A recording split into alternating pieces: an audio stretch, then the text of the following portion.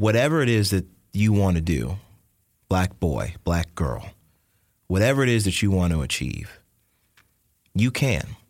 You can do anything you want to because you are somebody's son, you are somebody's daughter, but you are an American. And in this country, nothing should stop you from achieving your success.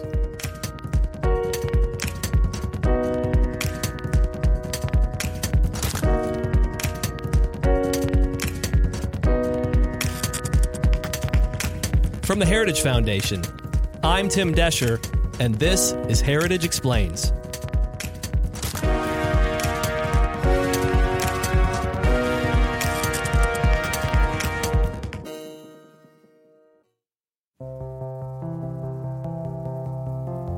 The Commonwealth of Kentucky made a big change in 2015. They elected Matt Bevin as governor. And he had a lot of work to do to live up to the conservative issues he campaigned on. The only problem? Democrats controlled the Kentucky House. So he went to work. And it's time to change the people you send to Frankfort. I ask for you to elect conservatives this November. Flip the House. Flip the House. Flip the House. Republicans made history when they took control of the Kentucky House for the first time in nearly 100 years. They quickly started tackling issues like right to work, pushing for school choice, reducing regulations, and passing pro-life legislation. If we don't pass right to work, we will lose out on the Volvos who just passed us by and went to South Carolina. We can't afford it. A union job is only good if it actually exists. And increasingly in the state of Kentucky, they don't exist. We've got to reverse that tide. We've got to start being a state that is attractive to job creators to be able to come here. I grew up well below the poverty level. I grew up with no access to health care. And I know from personal, firsthand experience that it is insulting to assume that people like I was for the first 20-something years of my life cannot do for themselves. That in fact, a little bit of an on-ramp and an assistance is not enough. It's insulting to keep people as third-class citizens, and it is now nearly a third of those in Kentucky. It's not acceptable. I don't think that it's appropriate, and we are going to do better for people because people like me, who I had the opportunity, others deserve it as well. We are a pro-life state. The vast majority of folks have been supportive of these, but we've had a House that was controlled by liberal Democrats for 96 years, and so these things didn't come out. Last year, we passed an informed consent bill. This year, we passed a 20-week ban on abortion. We passed the requirement that an ultrasound be provided as part of the entire initial discussion as somebody would be seeking an abortion.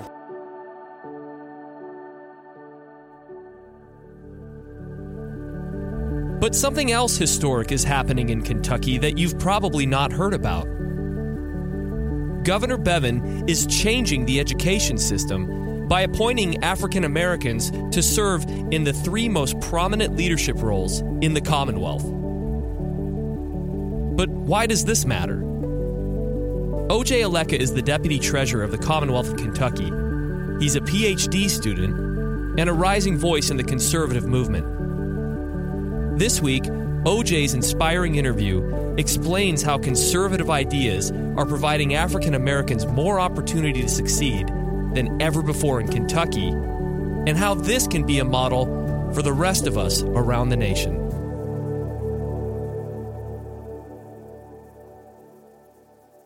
O.J., in your recent article, you mentioned that dramatic change has happened since Matt Bevin became governor of Kentucky. Not only is he implementing policies that are bringing Kentucky in line with many surrounding states and more prosperity is coming, but you also applaud his diverse appointments to various positions within the administration. Mm-hmm. Tell me more about that. There's an incredible connection between a good quality education, a decent job, and wealth opportunities.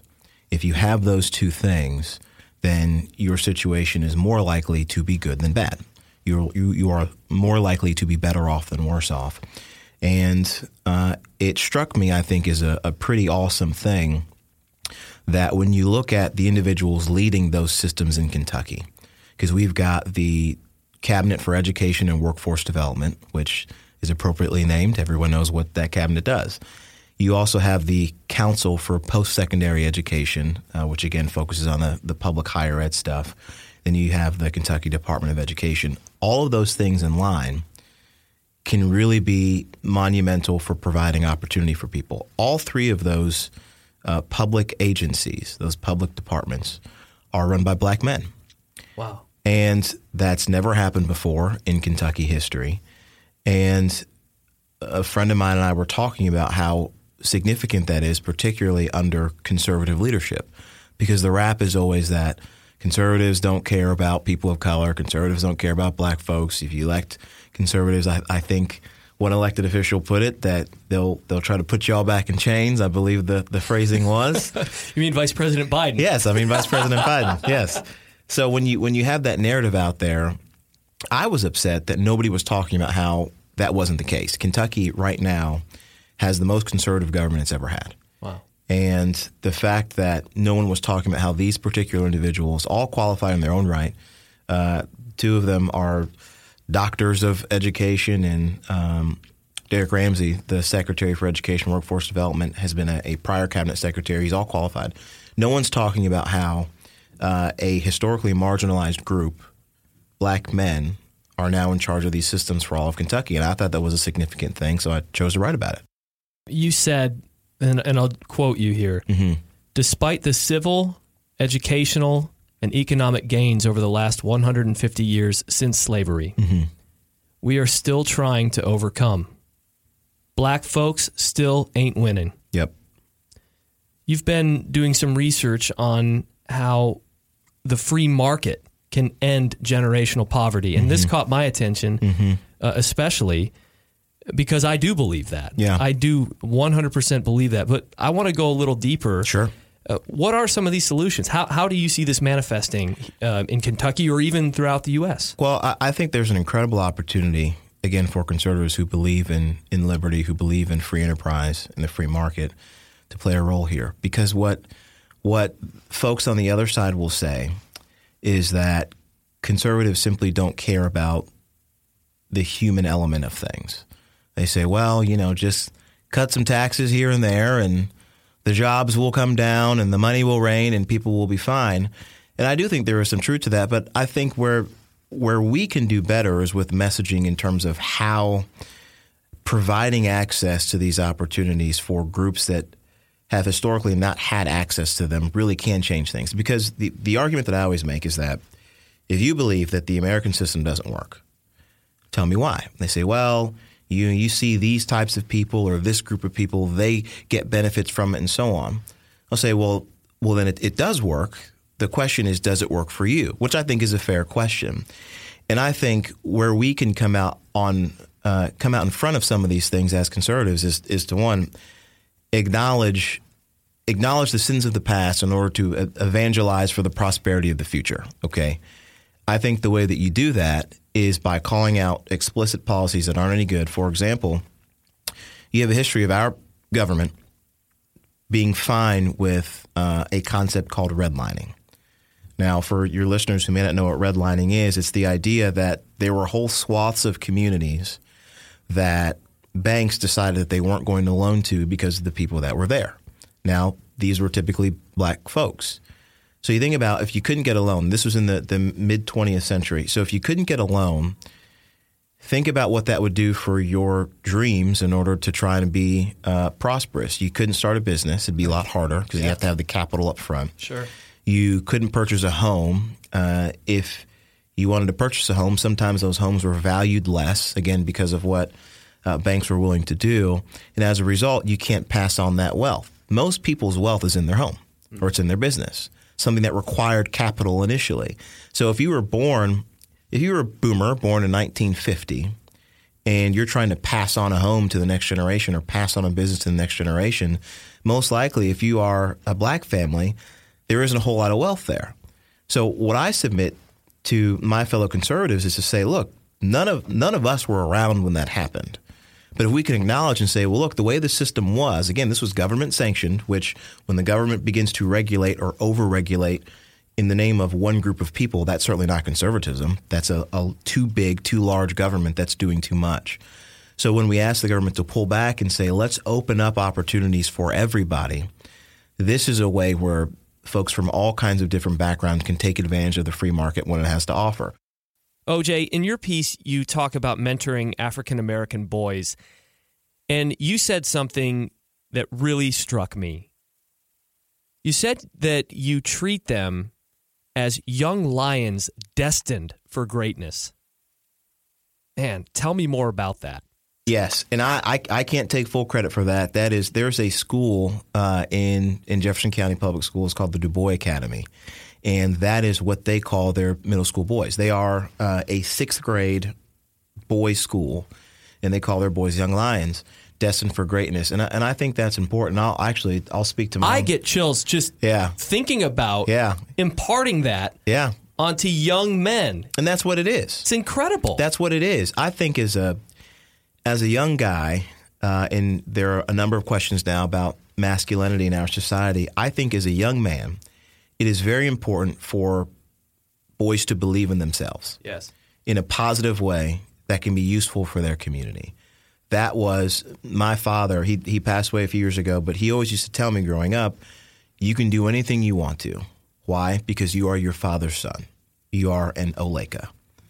And it was a thing that motivated me throughout my entire life. And I think that if we have more adults saying that to young boys, it puts them in a position where they've got the confidence to do new and exciting things where they are destined for greatness. Another thing that I would always say is what they see is what they'll be. This is what we talked about in college. If you provide a positive view of what you can be as an adult when you're a kid, you're going to try and reach that throughout everything you're doing in your life. And I think that's one of the most important things that we can do, which isn't a government solution. This is a people solution.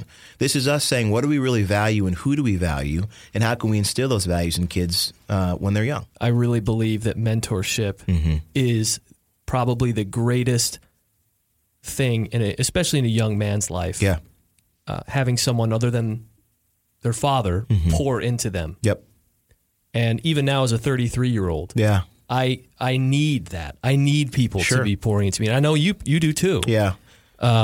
Because it provides a way for people to realize, 1, they've got it in them. Mm-hmm. 2, I care about you. Yep. And 3, you can do anything. Yes.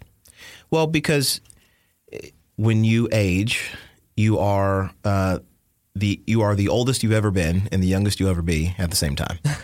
So there are experiences that you simply just don't know, and you don't know what to prepare for. So if there is a man who's a generation older than you, they can say, well, look, I experienced this when I was 33 or 31 or 15 or 40, whatever it is, and you can walk somebody through it. And it puts that man in a better position to be successful in their life, and then also for the people around them. Because if you're filled with so much angst, so much anxiety because you don't know how to figure out whatever this issue is, then the people around you are negatively impacted by that. If you only had one thing to share with African-American millennials, what would it be? In order to understand who I am, you have to understand who my father is. My father grew up in abject poverty in a small village in Nigeria. He lost his father by the time he was 4 and was sent to live with a headmaster to get a quality education when he was 12. The headmaster was incredibly cruel. An awful man, a terrible individual who made my father eat cockroaches, made him eat bugs, wouldn't give him the same resources he gave the other kids. I don't know why he picked on my dad. He wouldn't give him his own bar of soap to wash. So my dad told me that he would have to go and pick up the little pieces of bars of other soap from the other kids to fashion his own bar because he knew he had to be clean in order to make the achievements that he wanted to make. And he got through that difficult situation and met a beautiful woman, my mother, and said, let's go try out this country called the United States and live the American dream. And they did. They came here. My father got a PhD. My mother got her nursing degree. And they put 3 kids through college. Wow. And they bought a house and they lived the American dream. And there were difficulties and there were challenges and it was hard. But whenever my father would say to me, whenever I had some difficulty or some challenge, you can do whatever you want to because you are my son, to me that was saying, I've gone through some pretty difficult things, but as long as you've got me here, and as long as you've got your Heavenly Father here, you can do anything. Yeah. So for millennial black folk in this country, we've had to deal with some pretty significantly difficult things. There was a generation before us that had to get through Jim Crow. There was a generation before us that had to deal with segregation, where the story I told about my father, many of them could probably resonate with, if not much worse things from uglier people.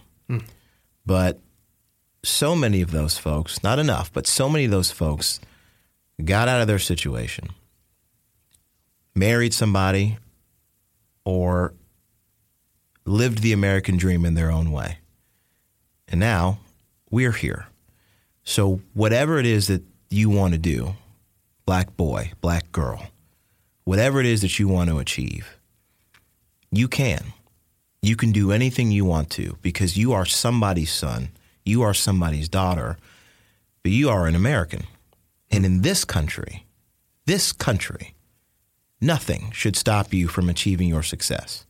Nothing should stop you from doing what you want to do because it is your birthright, it is your right as a citizen, and it is your opportunity as somebody who is made in God's image that you can make history and you should live a life like that's what you were meant to do. OJ, thank you so much for making the trek all the way from Kentucky to come here. Thank you for having me. And that's it for this week's episode of Heritage Explains.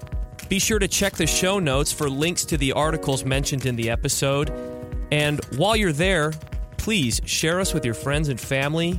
Give us a like and a share on Facebook or all your social media. Michelle's on next week.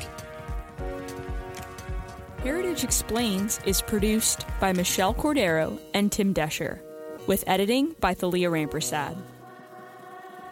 Do conversations about the Supreme Court leave you scratching your head? Then subscribe to SCOTUS 101, a podcast breaking down the cases, personalities, and gossip at the Supreme Court.